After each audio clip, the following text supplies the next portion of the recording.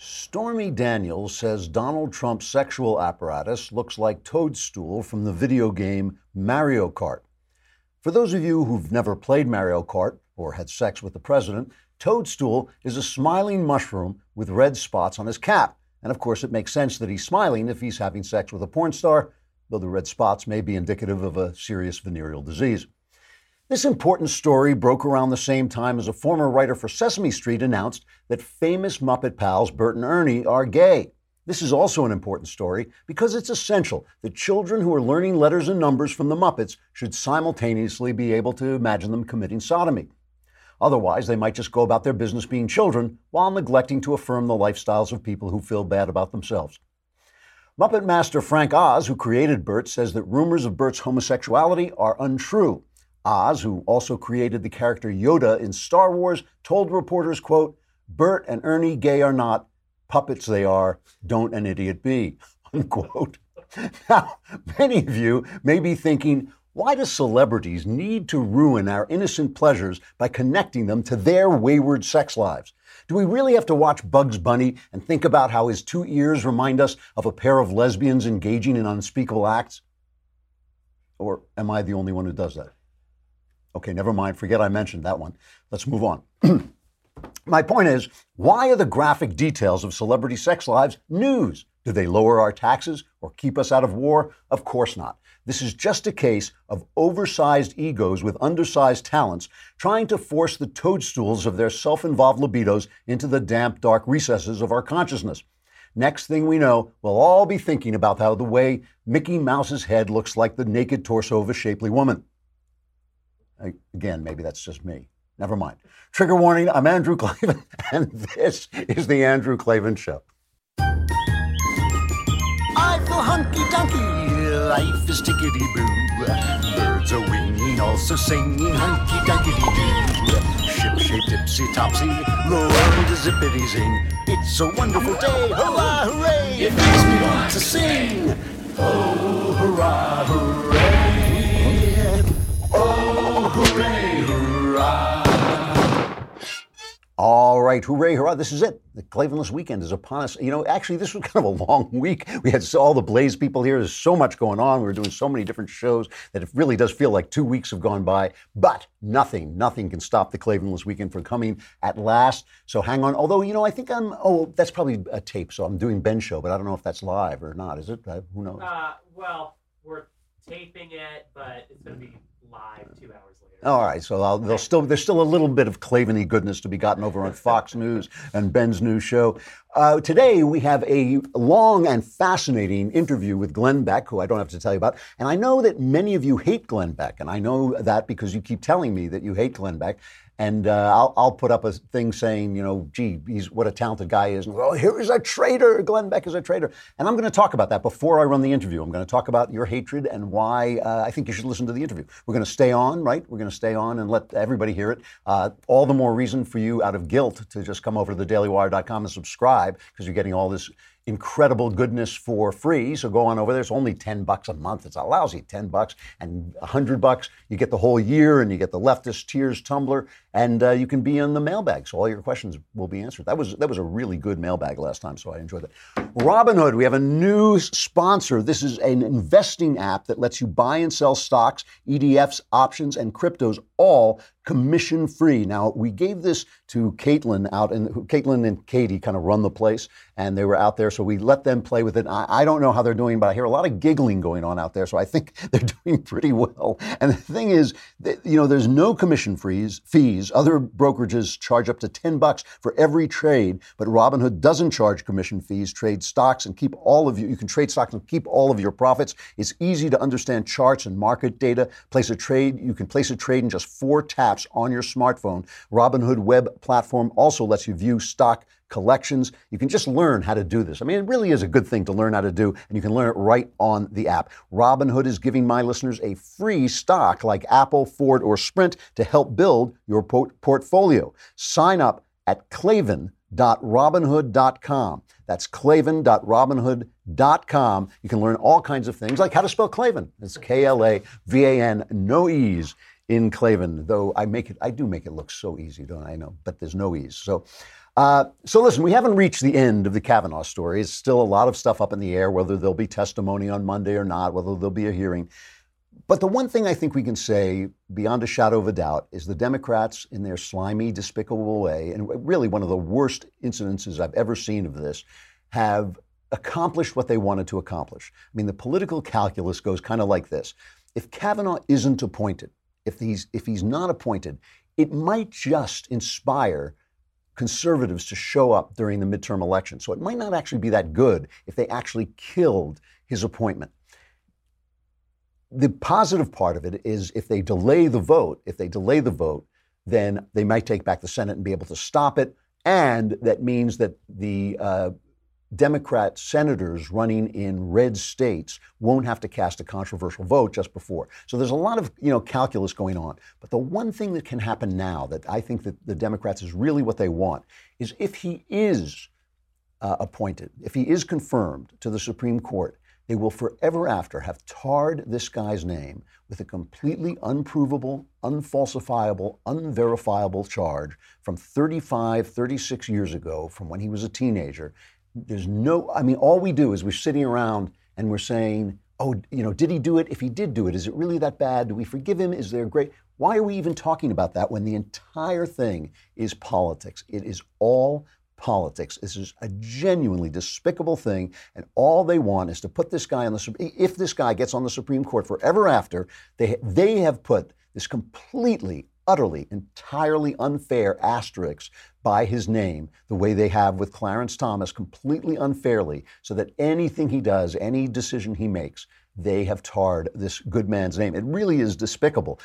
Again, this is not an attack on the accuser. She may have a false memory. She may not have a false memory. I have no idea. The point is, there is no way to know. And if there is no way to know, you're a senator, right? You're a senator of the United States. If there's no way to know, you do not bring it up. It is just not right. If there were 100 women out there all saying the same thing, I'd feel a little bit differently about this. I would feel differently about this, although you can always collect 100 people who are willing to lie about somebody. But still, all this talk about, I believe her, she looks honest, she seems honest. I don't care.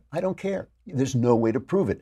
Plenty of people can look credible. I don't know anything about her. I mean, everything people say, nobody has said anything nasty about her. I don't mean to say anything nasty about her. I just don't know. And so it is therefore inherently wrong to do this to a person. And just, I want to start by playing a clip of Joy Behar. So like might want to put something in your ears just to keep it down a little bit. But I want to play this only because I would not play this if I just thought it was her. It was just awful Joy Behar. But I think this is representative of the entire Democrat Party and the left in general. First, just play her attacking Kavanaugh, just to show you the way they're treating this guy at this point. It's cut 4.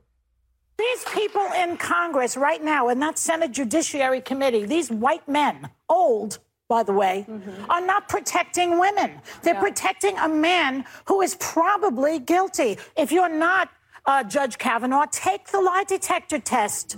Prove it the way she did and the way Anita Hill did, that they were not lying. Let's see that from you. Or are you a coward? By the way, just so you know, being old or white or male is not a bad thing. I'm all three, and she can go to hell, just to say this. But let's go back to 2016. This is 2 years ago. This isn't back in the Clinton era. This is 2 years ago when Hillary Clinton was running. Listen to what she said then.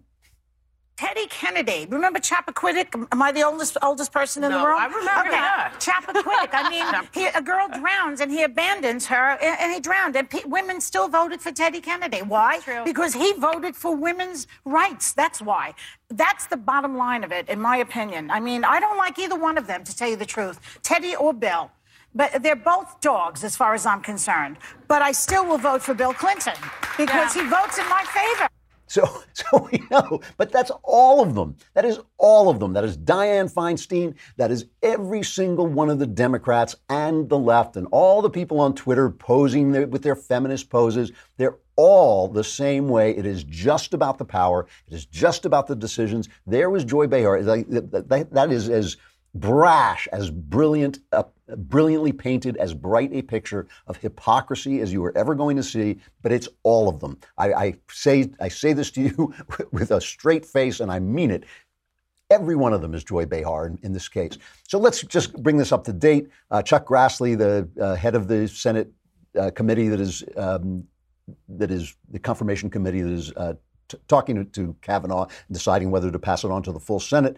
He has now gotten tough and said, she won't, they invited her to come and testify. She said she should testify. And all the left said was, we have to hear her out. We have to hear her out. So they said, come in on Monday. They said, you can't hear her out. What's wrong with you? What's wrong with you? You can't do that. So Grassley has now said that she's got to get in her, he really sent a tough letter saying, this is the latest and most serious of the Democrat side's abuse of the confirmation process. There has been delay and obstruction of this process at every turn and with every argument available. Therefore, I will view any additional complaints about the process very skeptically. And he gave her till Friday to get her prepared testimony in, or they will hold the vote on Wednesday. And here is Senator Gillibrand, Kirsten Gillibrand, who was a big Clinton supporter. So she has nothing to say about this, but she's now she's a big Me Too supporter because that's the way the wind is blowing. This is her responding to this. I don't think she should be bullied into this scenario where it's a he said, she said, where many members of the committee have already made up their minds. Without the benefit of an FBI investigation where it's nonpartisan and objective, and without the benefit of corroborating witnesses being able to testify, it's a sham hearing. And I don't think she should participate in it. But it can only be he said, she said. This is why all of this is bogus, right? It's all bogus. It can only be he said, she said. 36 years later, when the accuser says she doesn't remember the day, she doesn't remember the place, what questions are the FBI going to ask? 35 years ago, did you go to a party? 36 years ago, were you a teen at a party that I'm not sure where or when, that something may have happened, we don't know what? How can you investigate that? The FBI refused to investigate because it's uninvestigatable. It is uninvestigatable, and the Senate has its own investigators who are put there. All of this is about one thing. It is all about one thing. It is making sure that if you don't toe the leftist line, you have to be afraid, because they do not believe in diversity of thought. They do not believe that there could be another side. It is their side and hatefulness. And this is what I want to use this as an introduction to this interview with Glenn Beck, because it's a long interview, so I want to get to it quickly. I want to talk about our sense of diversity and our sense of individuality, because Donald Trump, obviously a divisive figure. Both Glenn Beck and I started out thinking, this is a horrible, horrible guy. Both of us, I said when he was elected, all right, now he starts to work for me. I'm erasing the slate. Nothing happened before this. Now he's working for me. I will make the judgments on what he does. I feel that Trump has done a great job. I feel that he's learned. I feel he's become better at what he's doing. For instance, during this Kavanaugh thing, he's been very restrained. That's something I don't think he would have had the wisdom to do before. He didn't just become a pugilist. He's held his fire. I think he's gotten better. Glenn likes him a lot less than I do. I still feel that Trump as a human being is not somebody I'm that thrilled about. But I'm an artist. I understand that the hands that sculpted the thinker also beat women. Life is complicated. I would not give up the brilliant sculpture of Rodin because he wasn't a great guy. I think Trump is doing a great job as president. I don't want him for a daddy. I don't want him for a friend. I don't want him anywhere near my daughter, but I think he's doing a great job as president. Glenn still has very, very serious reservations. Here is the thing, though. What do we stand for? What do we stand for? Never mind standing against the left. We stand for the rights of the individual. That's why we hate socialism, because we stand for you to keep your own money. We stand for the rights of the individual. We stand for diversity of thought. We stand for diversity of ideas and conscience, because that's what individuals are made of. They're not made of whether you're gay or black or white. None of that is all that important. What is really important is your conscience and your thought and the way you reason about the world, this inner you, that is the person that you are. If we believe in the individual, then we have to believe in disagreement. We have to believe that people of good conscience are still going to disagree. They're going to find different ways forward. Glenn is not hating on Donald Trump because he has some plot to hand America over to the communists. He's examining his own conscience and what he wants for the country.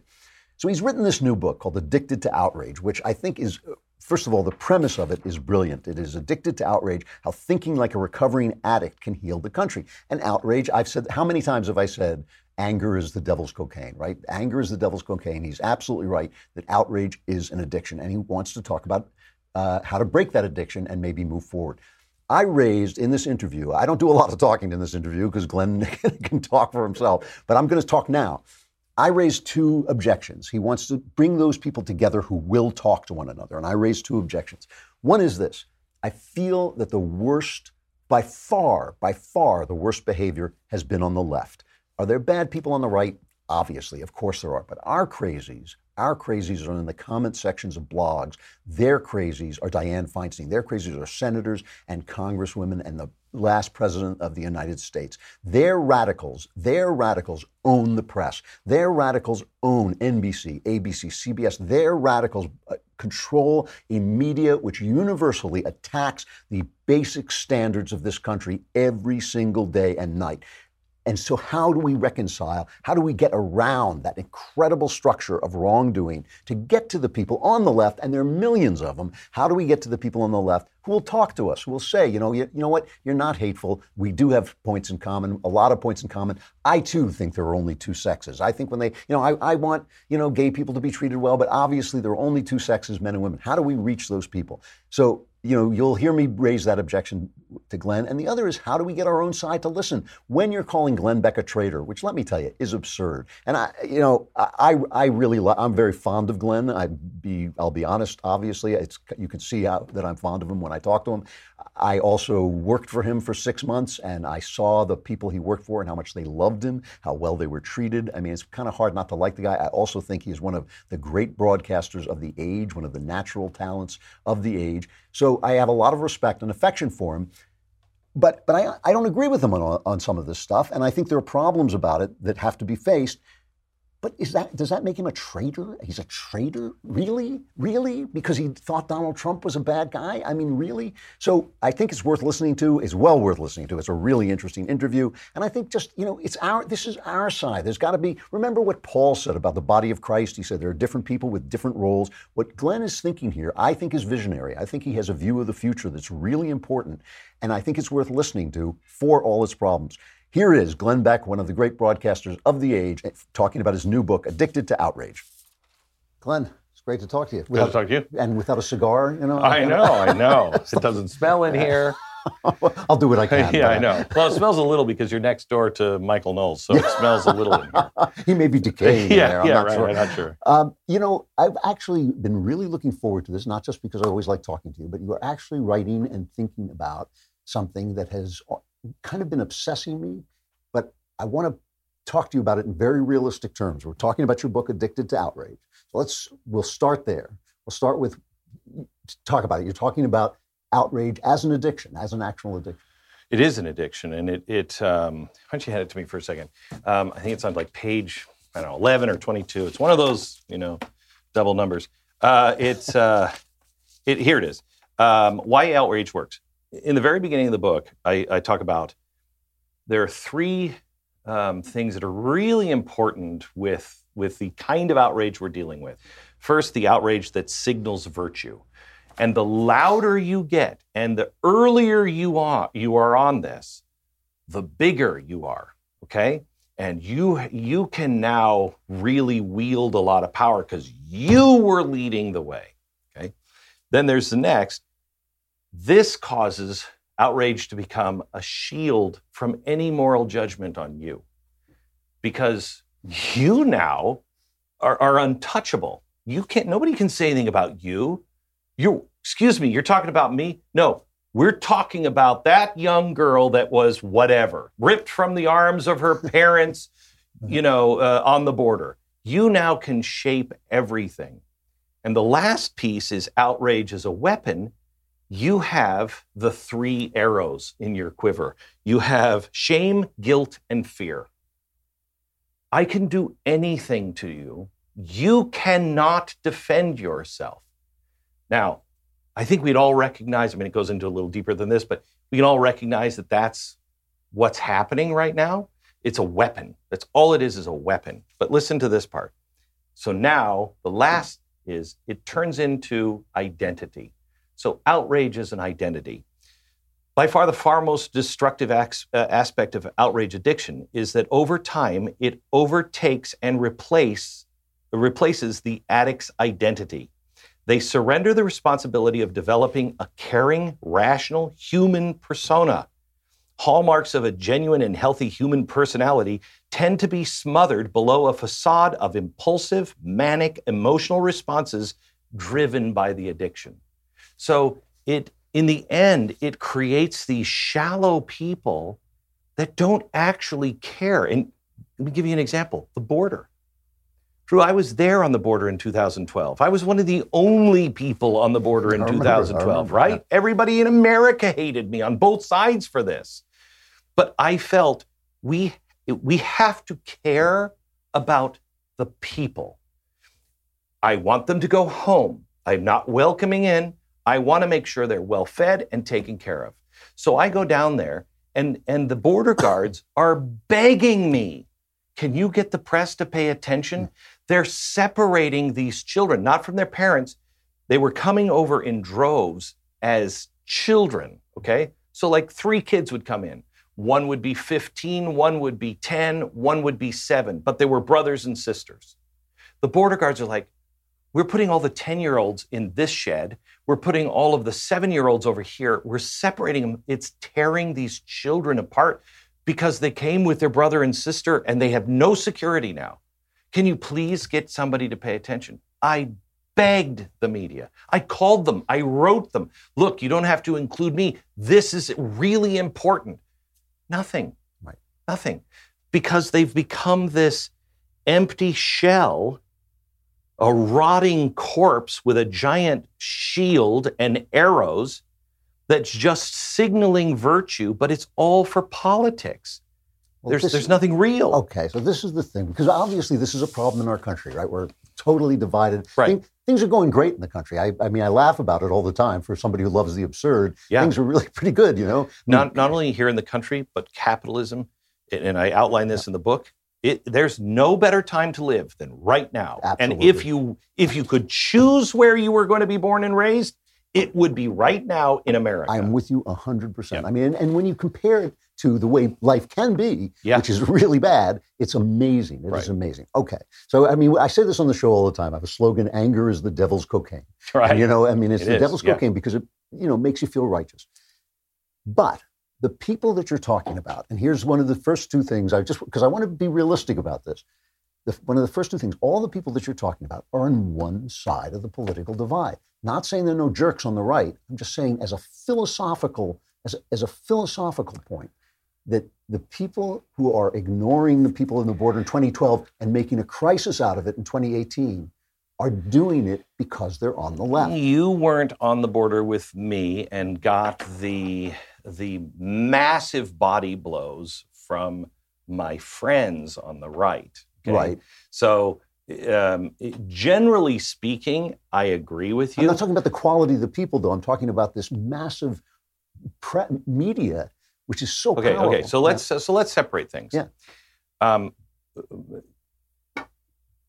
When we're talking about this plan, because this is not a hey, we all have to love each other book. Okay. This is not surrender. This is you don't understand what's being played and how they're playing it and why they're playing it. Okay? And most Democrats don't even know it.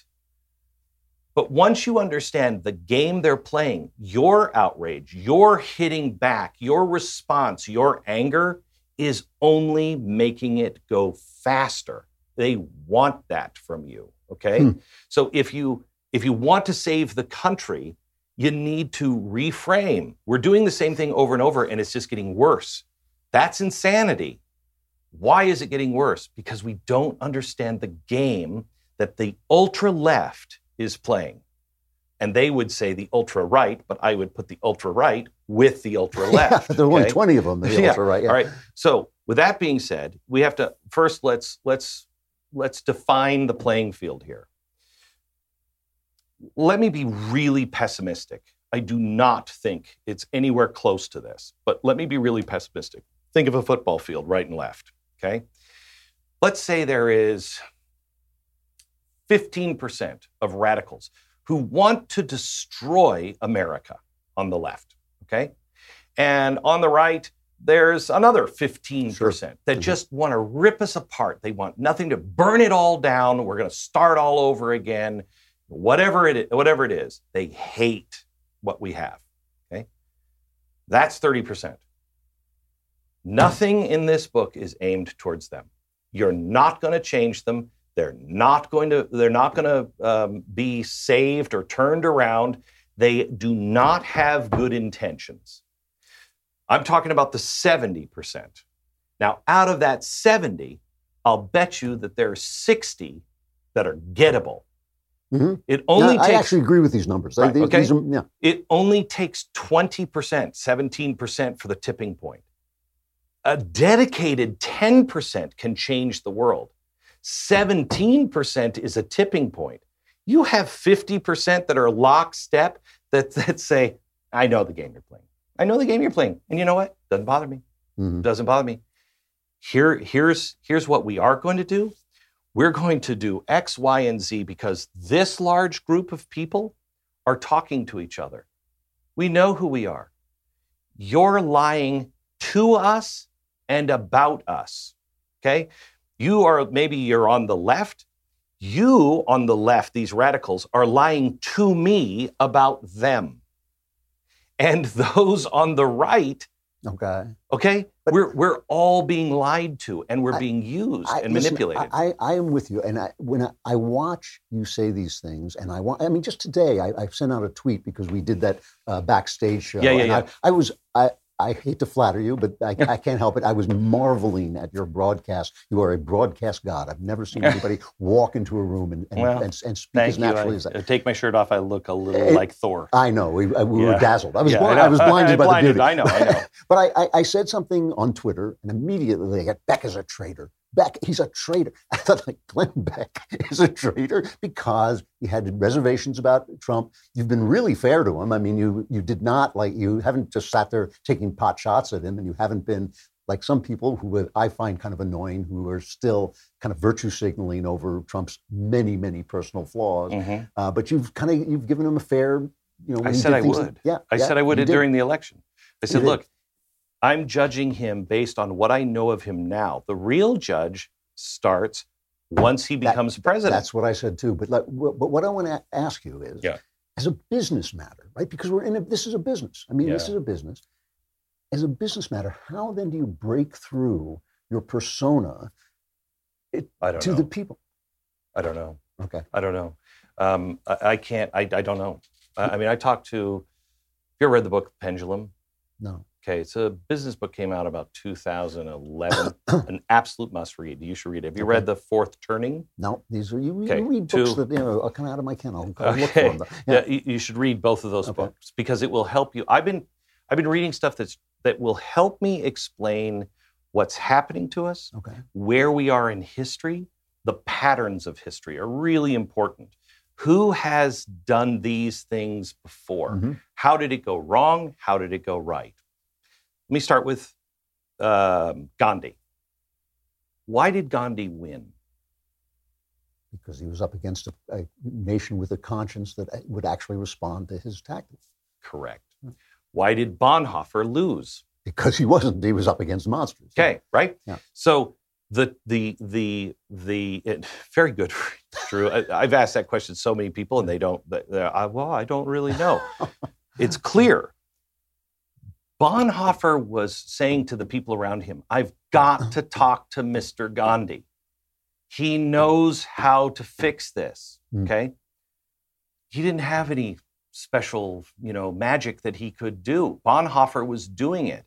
The difference was the people. They had lost the Judeo-Christian principles. Yeah. They had gone dark. They had begun to accuse each other, hate each other, separate into other camps, and become cowards. It was too late. It was too late. It's not too late for us. No, it's not too late. Right. It is growing late, but I went over to Poland with my kids, and I met one of the righteous among the nations. She's a sweet, sweet woman. Who helped the Jews. She saved 100 Jews. She was 16.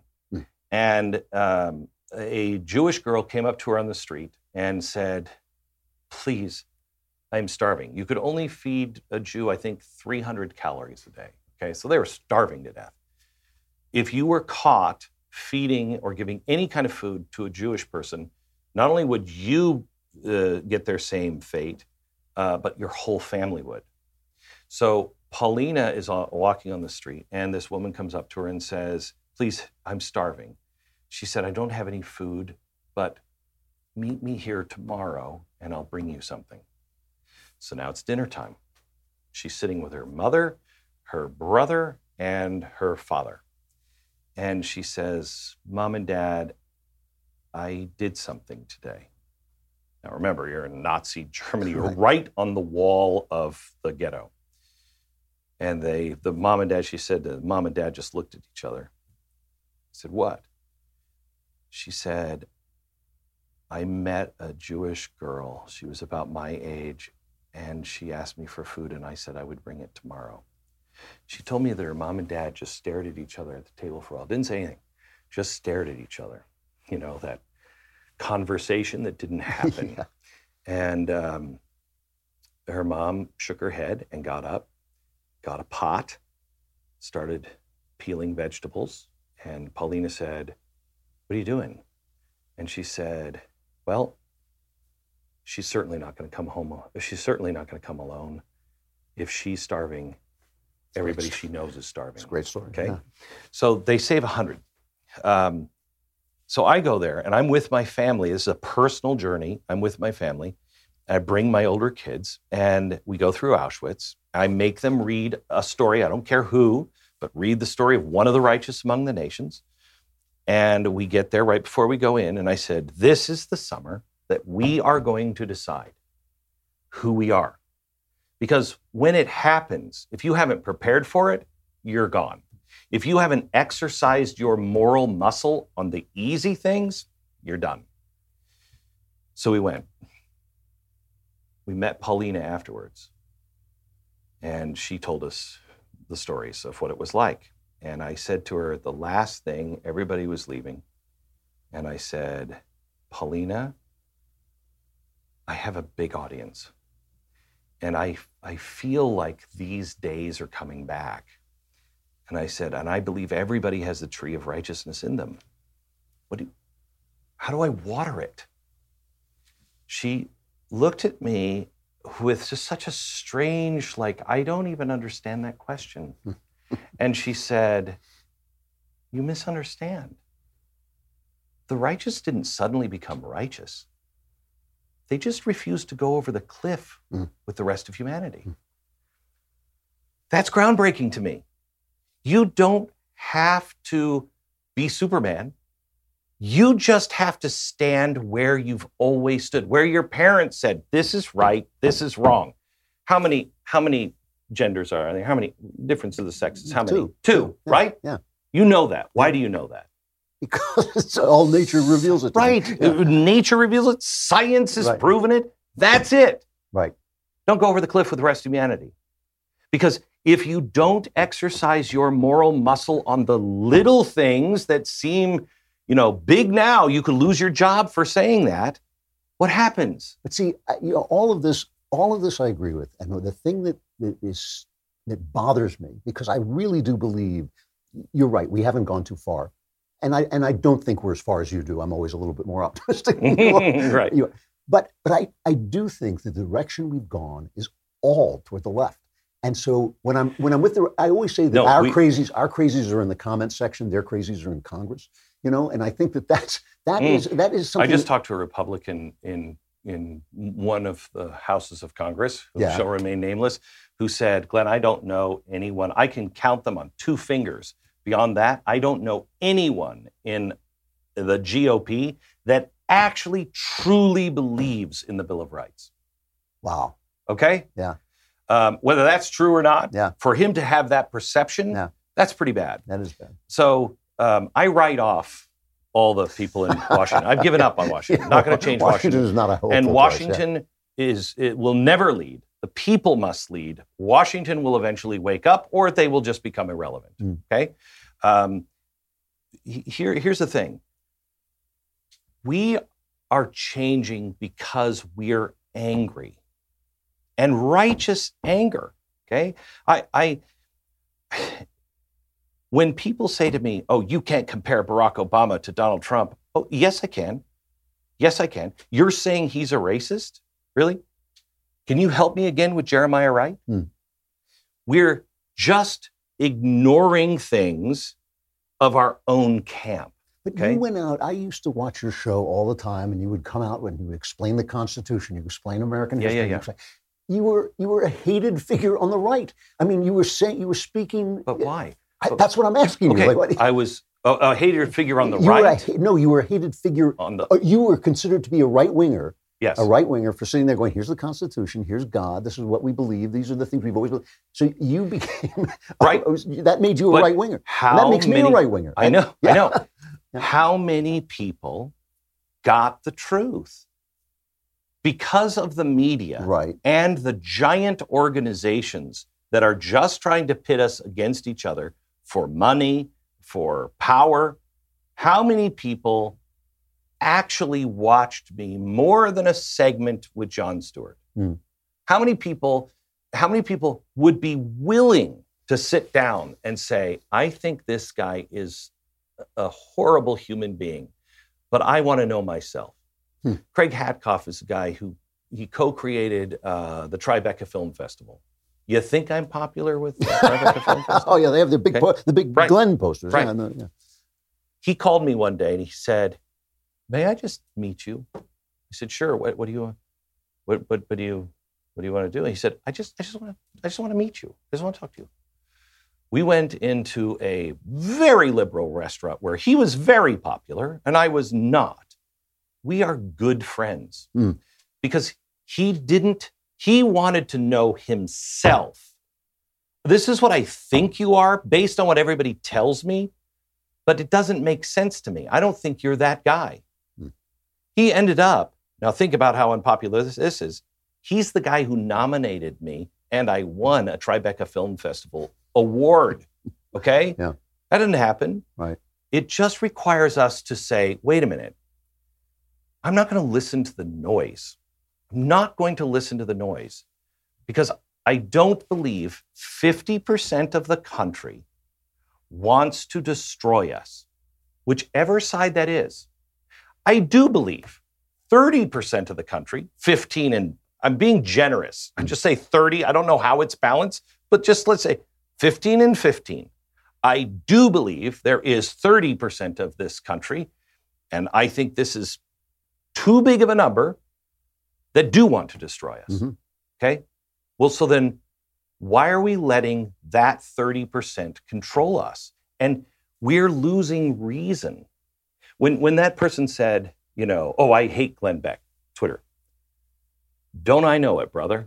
I know it, okay? Yeah. It was interesting to me. I did a podcast with somebody a couple of days ago, and all the things were Glenn Beck, Glenn Beck. One of them, because in it I had said that we were talking about Anonymous, and I said, look, the problem is he's the president. He's the duly elected president of the United States. The people selected him. We decided, we voted him into office. My point being, you cannot go around the people. No cabinet, nobody. Anybody who's taken stuff off of the president's desk and he's like, where is that stuff? You should not be around the president because he has my power. He has your power. Yes, he has Barack Obama and all the people who voted for Barack Obama. He has their power too in a government way, okay? He is supposed to be our president. But so many people on the right said, oh, he's our president. You said he was going to be a disaster. You're now claiming victory for him. No, that's not what I was doing. I'm very clear on where I stand, what I like and what I don't. Take it or leave it. It's my opinion. You don't have to march in lockstep. I'm not asking anybody. Right. In fact, I'm encouraging you not to walk in lockstep with me or anybody else. Do your own homework. Be your own person. surround yourself with people who challenge your point of view. So you are strong enough to defend it and you know what's real. Conservatives have a great advantage over liberals. We are pushed to the wall almost every day since you've said, I'm a conservative. Your life is just hell, okay? We're pushed to the wall. We're called bigot, racist, homophobes. At some point, you have to say, am I one of those? Am I? This viewpoint? You have to do the thinking, or you're just, I don't know what you are, but you're not a human being if people are calling you that all the time, and it doesn't make you stop and think.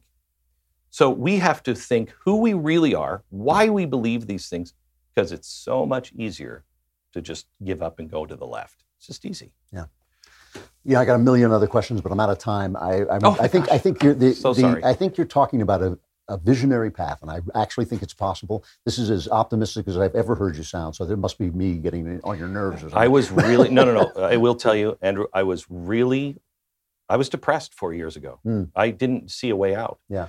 And my gut told me this is the way to go, but I didn't understand it. I did research. I found out what the disease actually is, who's doing this to us, where these words that none of us have ever heard of come from. Once you understand that, now let's fight differently. Yeah. Don't surrender. Fight differently. Well, I want you to know when they come to get you, I'm going to be the guy like Peter going, I never saw him before. I don't know. I don't know. I hated him. They made me say that about him on the show. Exactly. Anyway, it's great to see you always. Good to see you. Thank you. Thanks a lot. All right, Glenn Beck, the guy, I think he's on a visionary path, and he's going to pay a price for it, and when he does, we'll all desert him. I think that's basically the way to go. All right, stuff I like. Stuff I like. Stuff I like. Stuff I like. Stuff I like. Stuff I like. Stuff I like. Stuff. All right, that was Matt Zwerkowski. Matt, keep your day job. I don't know. Let's talk about sex. Since it's all the news. I had this funny thought as I was driving home yesterday. I was thinking, if people restricted their sex lives to marriage, like all these problems would go away, all these Me Too things would go away. I thought, how come no one's ever thought of that before? And of course, I realized that what the left is complaining about is the blowback from their own culture. They're the ones who told us that marriage didn't matter. They're the ones who told us to be free. They're the ones who told us that women love sex just as much as men. And now they're the ones complaining about how they get treated when you tear the fence down, when you tear the wall down. Who was it who said, don't tear down the wall until you know what's behind it? What's behind it is sex, which is an unruly, passionate, difficult, complex human system that was not built for civilization, right? It wasn't built to make civilization. It makes civilization arises out of it, but it is a troubling, disturbing process that keeps civilization on its toes for sure. I was thinking back in the day when a woman's virginity was of value, as some of us still think it is, but back in the day when when all society thought a woman's virginity was of value, the idea was to talk her out of it. The idea was to seduce her, right? And if you couldn't seduce her, you might wind up marrying her. That was basically the kind of, I think it was Benjamin Franklin who said that a castle, neither a castle nor a woman's virginity can stand once they begin to parlay, once they begin to talk. And this process of trying to overcome a woman's virtue, a woman's resistance, created the art and the act of seduction, which has produced some of the greatest art there ever was.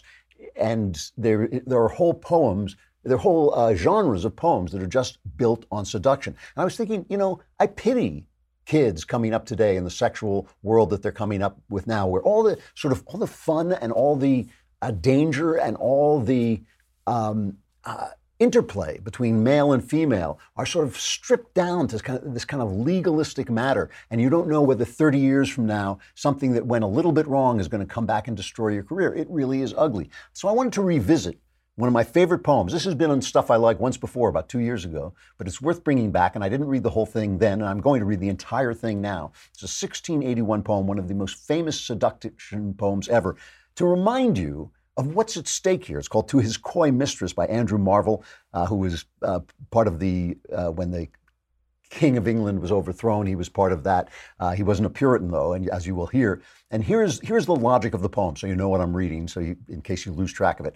He says to the woman, if we had all the time in the world, it would be okay for you to be coy. It's called to his coy mistress, meaning she's not giving over. She's not sleeping with him. If we had all the time in the world, that would be fine. But we don't. We don't have all the time in the world. And he says, if we had all the time, I would do nothing but charm you through all eternity. I would do nothing but charm you until you finally slept with me. But in fact, time runs out. Life is short. And after you're dead, if you die a virgin, then the worms will eat your virginity instead of you sharing it with me. So now let's do it. Let us do it. And what's so wonderful about this poem is it basically reminds us that sex is part of the life drive. There's something essential about it, and it's unruly, and it doesn't work. Our sexual feelings don't work. There is no law that you can put in place that is ever going to make our sexual feelings and sexual actions bring it into league with civilization. It is always going to be a conflict between what men see, what women see, what people want, and just the urge to keep on going and love each other and stay alive and reproduce. So here is To His Coy Mistress, one of the great poems of all time by Andrew Marvell. Had we but world enough and time, this coyness, lady, were no crime. We would sit down and think which way to walk and pass our long love's day. Thou by the Indian Ganges side shouldst rubies find, I by the tide of Humber would complain. I would love you 10 years before the flood, and you should, if you please, refuse till the conversion of the Jews. My vegetable love would grow vaster than empires and more slow, and 100 years should go to praise thine eyes and on thy forehead gaze. 200 to adore each breast, but 30,000 to the rest, at an age at least to every part, and the last age should show your heart. For lady, you deserve this state, nor would I love at lower rate. But at my back I always hear time's winged chariot hurrying near, and yonder all before us lie deserts of vast eternity. Thy beauty shall no more be found, nor in thy marble vaults shall sound my echoing song. Then worms shall try that long-preserved virginity, and your quaint honor turn to dust, and into ashes all my lust. The grave's a fine and private place, but none, I think, do there embrace. Now, therefore, while the youthful hue sits on thy skin like morning dew, and while thy willing soul transpires at every pore with instant fires, now let us sport us while we may, and now, like amorous birds of prey, rather at once our time devour than languish in his slow chapt power. Let us roll all our strength and all our sweetness up into one ball, and tear our pleasure with rough strife through the iron gates of life. Thus, though we cannot make our sun stand still, yet we will make him run. Sexy life, as it used to be. I'm Andrew Klavan. This is The Andrew Klavan Show. The Klavanless weekend is upon us. Survivors gather here on Monday.